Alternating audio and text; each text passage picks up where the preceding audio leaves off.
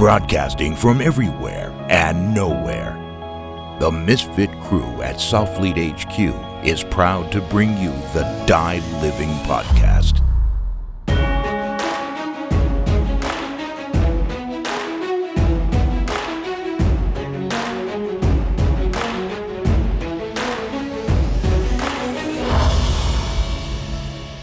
Welcome back to another episode of the Die Living Podcast, brought to you by Southfleet. Today, we are talking with Brooke, our talented RDN, registered dietitian nutritionist, who is responsible for all of the amazing programming that comes through on the Southfleet nutrition team. Brooke was recently in Chicago for a conference, and when she came back, she was pretty excited about all the awesome stuff she learned there, and we thought, wow, there's enough information here. We should be sharing this with everyone, and hopefully you guys will be as excited about it as she is. So, Brooke, can you tell us a little bit about what the conference was, why you went there, and and specifically, we'll talk about like what you thought was so cool. Yeah, sounds good.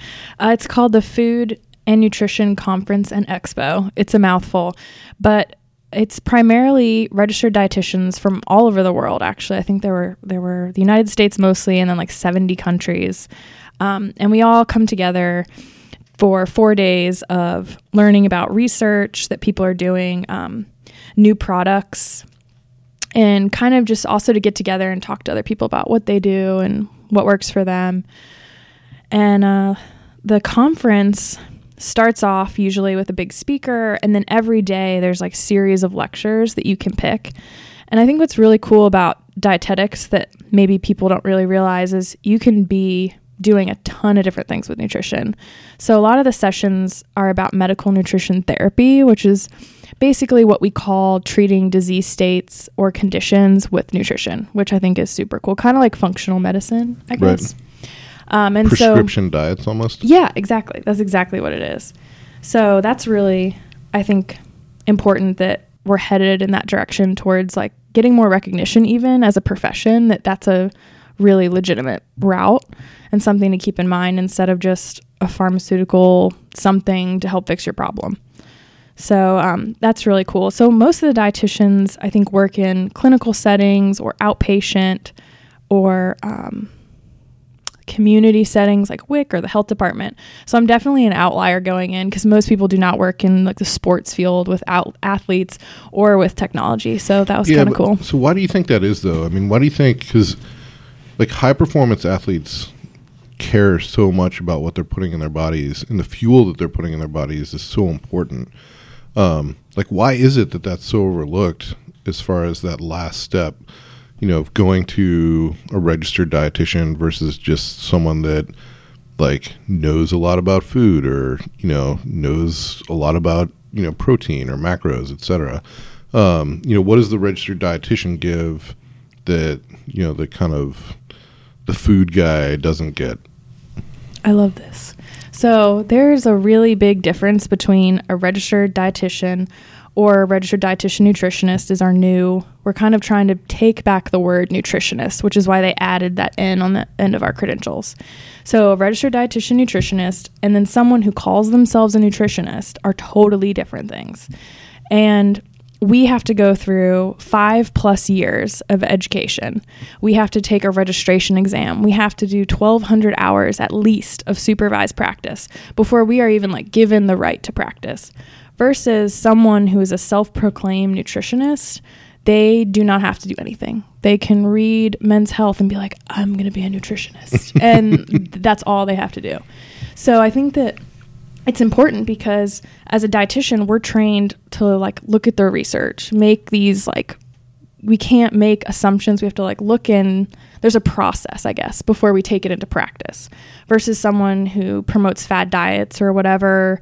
Usually it's for like their own gain. They're promoting some product or they're promoting something. Sure. Or just well-intentioned in terms of someone who, maybe has found a really healthy lifestyle and is excited about sharing that with other people, but is doing so without being super well-informed. Right. Saying that almost makes me think of like, the people that are like my bulldog is the cutest thing ever, so we're going to breed it. And it's like, I don't know if that's like really what you need to be doing. It's cool that you like your dog, but do you need to be making more of them for other people? Like, maybe not. But in any event, yeah. So I think, but so much of what you're saying is and I feel like people easily can look past, be like, well, yeah, you need a dietitian if you're trying to like, cure some ailment or treat some ailment. But why on the performance side is it so important? Like what are you able to give athletes that someone who's like, hey, I'm an athlete and I know how to eat clean and I can help other athletes eat clean. Like what can you give people that, what does your schooling help with that someone who just is good at it can't? Well, I have to go into the nitty gritty details, and my education was 6 years. Before I even got to the supervised practice and what I did in my jobs for experience, of really getting into the biochemistry of it. We're getting into like, I looked at so many OChem molecules and things I never wanted to do, but we need to understand the science and the foundation, I think, before we can make these recommendations and like assumptions, I guess, about nutrition. And it is very individualized. So if an athlete has figured out what works for them, that's great, because it is so much how your body responds to things. But just because it worked for that athlete or this, self-proclaimed nutritionist or whoever, doesn't mean it's going to work for you, because there's so much more in this like bigger picture of like the science behind it, I guess. No, that makes a lot of sense. So, sorry, going back to the conference though, every year it sounds like this is kind of the unveiling of the cool new information for the dietitian crowd. And, what were the things that you learned? I have to say my favorite thing that I learned was this talk with this awesome research team that's working on protein research. I feel like protein is a very misunderstood macronutrient. And people just think, the more I have, especially the better. In the athlete crowd, right? Mm-hmm, absolutely. Yeah. But that's actually not the case. You got to eat 800 grams of protein a day if you're going to put that muscle on, right? Yeah, no. I heard it's 9,000. That's if you want to get really jacked. Yeah. John Dill style. Yeah.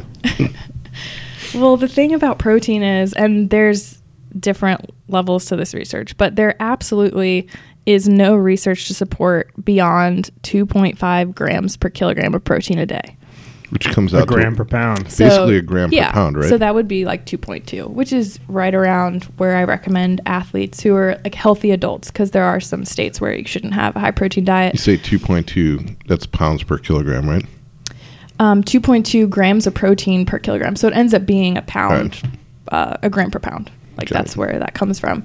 But so when people go really, really crazy overboard with the protein, there's really no research to support going higher than the 2.5 grams per kilogram. What about how much protein you can absorb in one meal? Because I feel like that's something that we constantly see popping up. The whole, you don't eat more than 25 grams of protein at one sitting because your body will never be able to absorb it. Yeah, that is true. Your body can only absorb so much at a time, which is why we have developed this model of eating protein, high quality protein throughout the day, so that you're really making sure you're getting the most out of that protein instead of just like backloading a lot of it. So what happens if you put like 100 grams of protein into a protein shake? You just poop it out?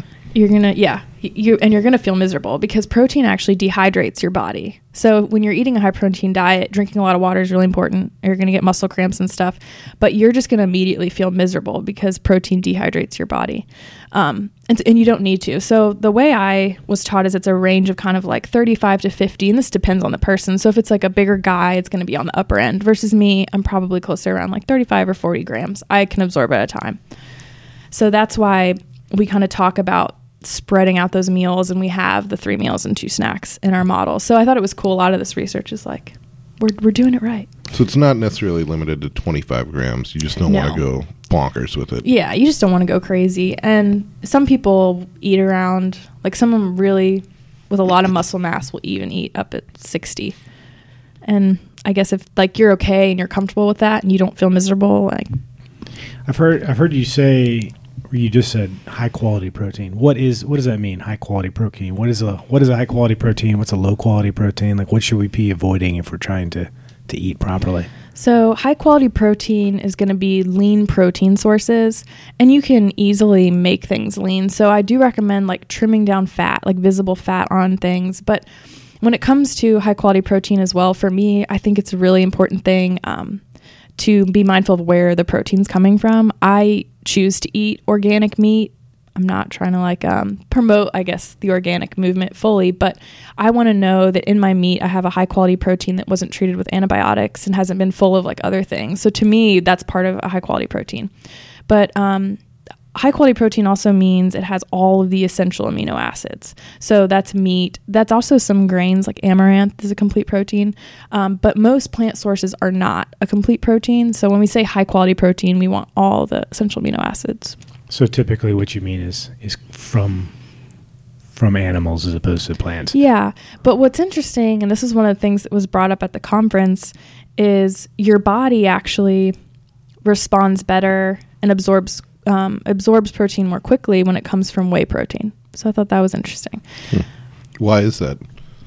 So the way it works is intact protein. So things like sushi that hasn't been cooked, you're not going to absorb and process as many of the amino acids because the protein is fully intact. It hasn't been broken down. So don't fuck up sushi for me, please. Yeah, I think what she's saying is we need to eat more sushi. Exactly. Right?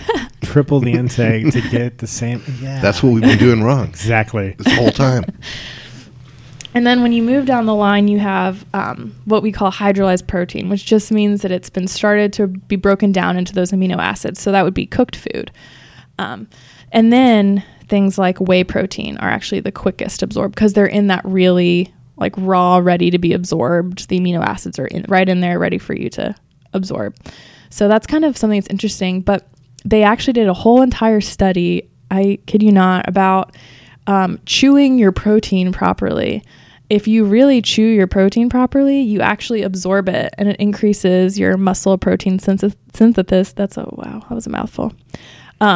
Versus if you don't chew your food well enough. Laird Hamilton is like a huge proponent of that, and like food chewing. Like he's the Pied Piper of it. Constantly talks about like, yeah, you're not getting as much nutrition as you should, and for portion control of a lot of people, like people just don't spend enough time chewing their food, so they're in a 30-minute meal or a 20-minute meal, they eat double what they should because they're not like spending enough time processing it in their mouths, which I don't know the science behind that, but that's where digestion starts. Like there's enzymes in your mouth that like start the breakdown of food. And if you're not chewing it and helping that process and getting those enzymes, yeah, there's actually research to prove that's true. I started trying to be mindful of it, and it's difficult because like everything, especially like coming from a military background, like you're literally training yourself to like throw an MRE down your skull as fast as possible. And insert food here. Yeah, exactly. I mean, how else are you going to put down a triple thing of fries at Wendy's, in 5 minutes? Well, and I mean, just, like eating in the car and much of, no, trust me, man. I mean, back on like the trading desk, like we never left to eat lunch, right? And so lunch was essentially a distraction. And when you feel like cheating, right? I feel like a lot of people at work, 1 hour is like a kind of a regular lunch break. And if you work and you're not within walking distance of someplace and you didn't bring your lunch, it's like a 15-minute drive somewhere and a 15-minute drive back. And you go to Panera, it's like, oh, I'll take the healthy option. Then you like throw it in your mouth and walk out the door as quickly as you can. Like it's not very good for you, even if you're trying to do the right thing. Yeah. Well, and oftentimes I think the healthy options don't end up being the healthy options either, right? Yeah. Like, what sounds like it's healthy has some kind of, sauce on it that's like, hey, this healthy sounding thing actually has like the most calories of anything on the menu. Steamed vegetables at restaurants are bad about that because they'll just like slathered in butter and stuff. Yeah, it might have 2 tablespoons of butter on it. It's like, and an enormous amount of sodium. Like people always wonder, like, why do the vegetables at restaurants taste so much better than the ones I cook at home? It's like, because they add fat and salt. Like that's it's not a secret. Right. Well, but sorry, we keep like pulling you off topic here. So no, I like it. Well, I did have one question. So like, I've heard a lot of bad things over the years about soy protein. Are those founded or are they unfounded? Well, and a lot of that was maybe you've heard differently. What I've heard is that a lot of that is like with respect to testosterone production and estrogen and estrogen production. Yeah, absolutely. From my understanding, you would have to eat a lot of soy for that to be a problem. Yeah. So but is it a complete protein? Like you said, is soy protein a high quality protein? Like, are you getting all your amino acids? Yeah. Soy, like, that's why they use it as a replacement. I wouldn't consider it a high quality protein, but that's why, like, vegetarians and I guess vegans. What you got against soy, man? I just don't like. I don't really go to soy, I guess, that much. I do like good, like, edamame maybe, but. Here's my thing about soy is like the whole reason to eat soy for most people, as Brooke mentioned, is the vegetarian thing. Like, I'm not going to eat irresponsibly, if you want to call it that, and I would, irresponsibly raised animal protein, right? So instead of that, I'm going to eat, instead of getting random mystery beef or shrimp, which I feel like seafood's often overlooked as kind of like, oh, it's seafood, it's good. Like, man, if you see some of the places that like seafood gets raised, that stuff's pretty nasty too. But in any event, I'm not going to get the mystery beef in my pad thai. I'm going to get the tofu instead because that's really healthy. And the fact of the matter is that this is something we touched on when Ross was here. If you go to these like huge soybean, crop fields, these like swaths of essentially like monoculture, fields in the United States or anywhere else, what you have are these places that require massive amounts of fertilizer to keep those fields productive, like year in and year out.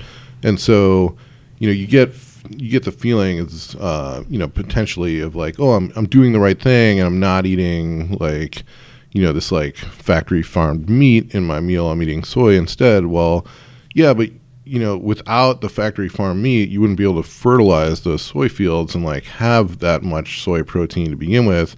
So in essence, like, it might be one more step removed, but you're still promoting that system. You're part of the system. You're part of the system 100%. And once you hear the screams of the soybeans being harvested, you'll never forget it. No, but it's like, if you really give a shit, if you really care on that level, and I definitely believe that you should, then really the whole thing is about finding ethically raised meat, right? Yes. And as Doc Sidner talked about, the whole idea of the system, like, nothing can exist and be good or sustainable like on its own is one thing. Yeah. The whole idea of the monoculture, right? So having animals that are putting carbon like back into the soil and like refertilizing the soil, and us using that protein, which is not only like way healthier than the factory farm stuff, but also is creating better crops as well. Like, if you are eating produce that comes out of fields, so that whole system, I think, is so much better. However, not everyone has access to it, but I also think the access to it is probably, people perceive it to be more difficult than it actually is. Yeah, mm-hmm. Well, and Doc talked about that a lot when we saw him last. Essentially, like, I don't know what's going on in the system. It's like, but that scares feedlot people. That scares commercial growers of produce and of meat, because they need to be able to analyze and categorize and do analytics on the inputs that they're putting into their system that affects their profitability.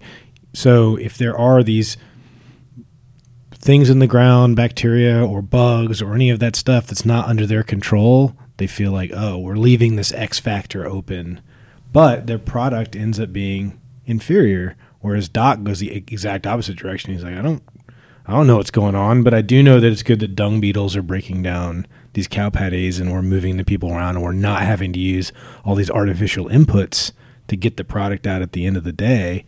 So, yeah. But I also don't like, if something bad happens, like, I don't have the levers to pull to keep the production line going, whereas if I had a big multinational corporation, that might be a lever I've required to have that sort of stuff. Sure, but I think that comes back to part of what Brooke was saying before, is that, maybe we don't need to consume like protein on the level that we're consuming it on, right? For sure. So for sure, I think the whole idea that we should be buying less protein of like higher quality is something that we should be pushing towards. And I absolutely agree with that. Is something that we are doing with the nutrition program as well.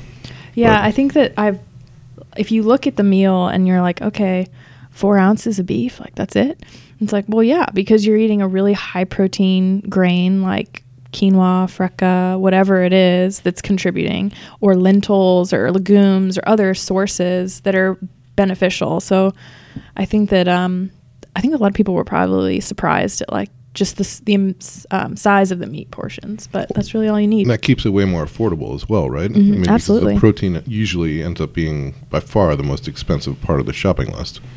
Yeah, it's funny. I think we talked about this in the office the other day, but vegetarian lifestyle we kind of touched on before. It's really difficult for a lot of vegetarians to get as much protein as they want. Partially due to price, it's difficult to eat as much produce, but I think a lot of vegetarians end up being just carbitarians, like you talked about, where they're eating pasta for every meal or eating this, and they're really missing out on those high quality protein sources. Like not even eating the meat, but like even the substitutions like amaranth and freca and quinoa and stuff like that, which is delicious. It's way, way better than rice, in my opinion.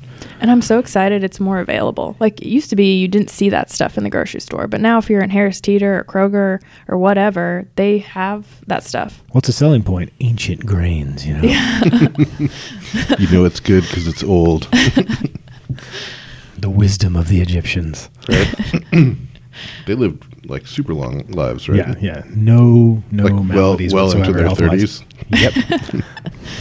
All right. Sorry. Anyway, back to the research stuff. So you were saying that some of the things you learned, like what are the new things that have come out? What are the things that you took from this conference that will be like shaping the Soflete nutrition program going forward? I think my favorite thing that I learned about that definitely will shape things going forward was a study done. They did a series of studies about nighttime protein supplementation. Mm-hmm. And the way they did this study, they actually had patients sleep in the hospital, and they had like an NG tube that went from their nose to their stomach. And 2 hours after they went to the bed, they were feeding them through these tubes protein. Sounds really horrible. Well, they slept through it. I think they were fine. And they just wanted to have them under these like really specific conditions, I guess, for research to show this stuff. So basically what the study showed is that nighttime protein supplementation increases your muscle protein synthesis or muscle growth, basically. Mm-hmm. So you're in an anabolic state while you sleep. Sounds like the perfect thing. I thought it was really funny. This researcher was like, you would be really surprised how many like professional coaches called to be like, so how can I set up these NG tubes for my team? And he's like, no, like that's not how it works. So what the actual implications for like how to apply this would be to have a protein shake right before you go to bed. And they're actually continuing to do more research. So hopefully, I know it's a process, so maybe it won't be till next year. But now they're testing which types of protein would be the best at this. My instinct, and I was talking to Bill about this, would be casein because it's a slower absorbing protein. So if you drink it right before you go to bed, go to sleep, it's going to be slowly absorbed for hours while you're sleeping, basically. So then your body is in this anabolic state and you're resting and recovering. So I think that was really exciting. And I think that that's definitely something to incorporate, especially if you're losing weight and you're restricting your calories. Something like that could be really important to preserve muscle mass so that you don't lose gains, while you're trying to lose fat. I think that's a huge point that a lot of people overlook too in training is the rest nutrition component. So many people, especially high performance people, judge how hard they're working by like how hard they're dragging their skull across the concrete and like how horrible every workout is. And when they think about nutrition, they think, well, I'm eating these things and I'm took my pre-workout and I slammed my protein shake and I got it done. But then they don't even factor in the rest function at all, and certainly not rest nutrition. The idea of thinking like, well, I should take a protein shake before I go to bed and like that'll help me and I need to sleep more and all this sort of stuff, because most people think the opposite. It's like, well, every second I'm not in the gym, I'm losing precious gains with the Z. Yeah, or 3. I do think we have pass through the valley or over the hump, however you want to look at it, of the harder the workout, the better mentality just in general. However, yeah, I do think that there's still the common perception of like the harder you work, the more sore you are. Like you basically can never like work out enough, right? You know, if 1 days are good, then 2 days are better. You know, if 2 days are good, then like 3 days would be amazing. Yep. But and not looking at, you know, well, if I'm going to do more, if I have more time to do work physically, like what am I going to use that for? You know, should it be obviously something maybe more in like the recovery focus? And Brian, I think actually, you know, this weekend you and I were chatting and you were talking about when you were on SOPSI hold, like, you know, basically how you spent that 6 weeks. And I mean, I don't know if you want to tell that story, but I mean, the whole thing was basically about recovery. Yeah. We had nothing to do. We were in hold, and so they worked us out 3 times a day. But just for everyone listening that maybe doesn't know, can you? Oh, yeah. So before I was an 18 X-ray Special Forces recruit. This is in 2004.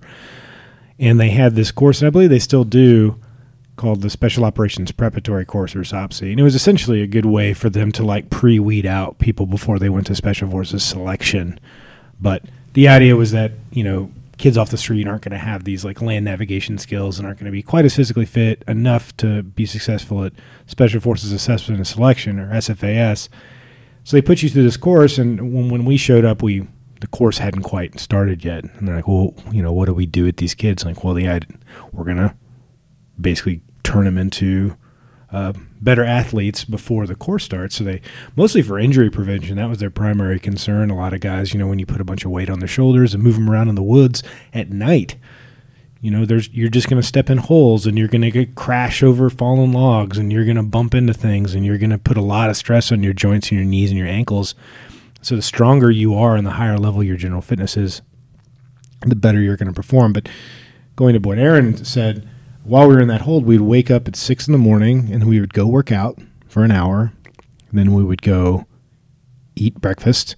And the chow hall had only certain very healthy options available, but you were allowed to get unlimited amounts of it. So, and that was the first time I'd ever seen that in the military chow hall, coming just like from basic training and airborne school.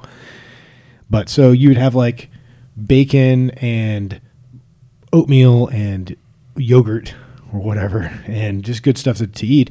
And then they would say, go back to bed. We want you to like lay in your racks and sleep. And then at 11, you'd wake up again, you'd work out, then you'd go eat lunch, then you'd go back to bed. And then at 1600 or 1700, you'd wake up, go work out, eat dinner, and then you're released for the day.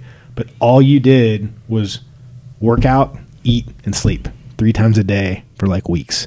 And it turned us into a bunch of like animals. Like, I mean, would you say that's the best shape you've ever been in? Oh yeah. And it was so effortless. How good a shape we were in. It wasn't effortless getting in that level of shape, but I was telling him a story about we were on a formation run, and we were all just cruising up and down these tank trails, and we thought it was kind of an easy, relaxed run. None of us knew how fast we were going, and afterwards the guy told us that we'd been holding a 6:15 pace for like 45 straight minutes. Wow. We're like, oh, okay. Yeah, we're in pretty good shape now. That's awesome. Yeah. No,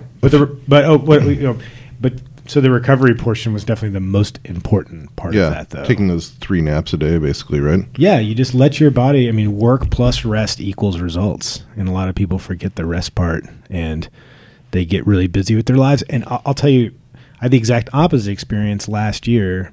I deployed to Africa, and I was trying to make time to work out. So my wife works 12-hour shifts at the hospital. She leaves the house at 6:15 in the morning, gets home at about 8. And I had the kids. I was a stay-at-home parent at the time. So I needed to work out either after that or before. And I chose before because, after she got home, I wanted to, eat dinner with her and have some time with my wife before she needed to go to bed at 10 or 10:30 to wake up the next morning for her early shift. So I started getting up at 4:15 or 4:30 in the morning. Jocko style. Yeah. And I would go run with my buddies or go to the gym in my neighborhood. And then I'd come back and take a shower and kind of prepare my routine, and then my wife would wake up and spend a few moments with her, and then the kids would be up. But I wasn't going to sleep when I should have been. Like for that sort of, I needed to be going to bed at 8. Right. 8, but what I wasn't, I was staying up with my wife till like 11. So I was only getting 4.5, 5 hours of sleep a night, and I just wasn't seeing any gains from any of that because I just wasn't giving myself time to recover. I'd work out, I would burn it down all day long with my kids, then like spend time with my wife. I think after a while you'd just be exhausted as well. Well, no, I started having like all these stress related like problems as well. Like I started getting these headaches, and it was really weird, and I went to the doctor, and she's like, yeah, this is just all stress related. Like you're just running it too hard. And I'm like, well, no, that's stupid. I was a Green Beret. Like I could run it hard. She's like, yeah, but you're not like this is not, it's one thing to like turn it on like a combat environment. It's another thing to like just live your life that way every day. Yeah. And like, of course, nutrition, like I wasn't eating properly or anything. I didn't know any better, but you're like magpieing on your kids' meals all day instead of like sitting down and having your own proper meal. And it just broke me off. And it was embarrassing to talk about. She was like, yeah, what broke you off? Yeah, I just did this 50-mile, I did the Western States. I'm like, well, my kids and my freaking like 4-mile run in the morning break me out. So, well, but a lot of that was all recovery, Mm-hmm. Yeah, man. Need that protein shake. It's also interconnected too. The hormones of sleep, and then the food actually ties in too. One of the interesting things that we kind of touched on was high protein diets and low carb diets actually really mess with your hormones. And when you deplete carbohydrates, you deplete your serotonin, which also helps regulate sleep, but then it helps with the cycle to make you alert and calm. So I thought that was really interesting so even in working out or diet, you can take it too far where it's going to mess up your body's natural processes and hormones and things. So it's really important for like a balanced, healthy diet, workout plan, and sleep. Like it all is interconnected. How much, for the average athlete, like, what do you think? How much performance do you think they're leaving on the table by neglecting their nutrition? Like, I mean, I know you can't like give a percentage, but is it a large amount? Do you run across a lot of athletes that you're like, man, if you were really up to your nutrition game, you'd have a lot better results? Yeah. I feel like off my head, I don't even know where this is coming from, but like 20-25%. And I was one of those athletes, which is the funny, like weird part, which is why I kind of chose to do what I did. But I didn't take my coaches seriously all the time, and I didn't want to be at the 5 a.m. lift and at practice after school and blah, blah.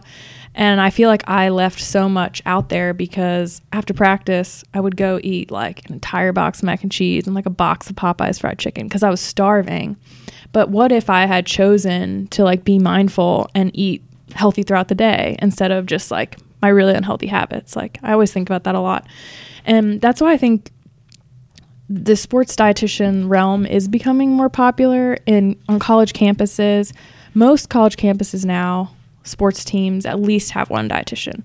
Where I worked in Virginia Tech, there was like 5. And I think there's even more now. And professional teams, not all professional teams have them either, which is interesting. But a lot of them will contract someone to come in and like work with their team. So I feel like it's starting to be recognized as, hey, there's a lot of untapped potential. You know who talks about this a lot? I feel like people love him or hate him, is Tom Brady. He talks about it all the time. That like that's why his nutrition and like what he does and his routine is like part of the reason he can still perform even though he's like much older than a lot of the other guys on the field.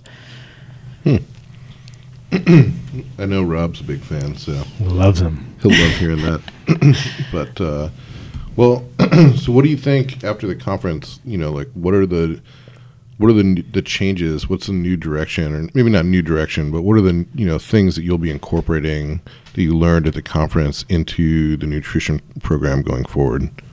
I think a lot of it too, especially because I'm designing like healthy meals, is types of different foods and like types of foods that I wouldn't thought about and ways to incorporate them.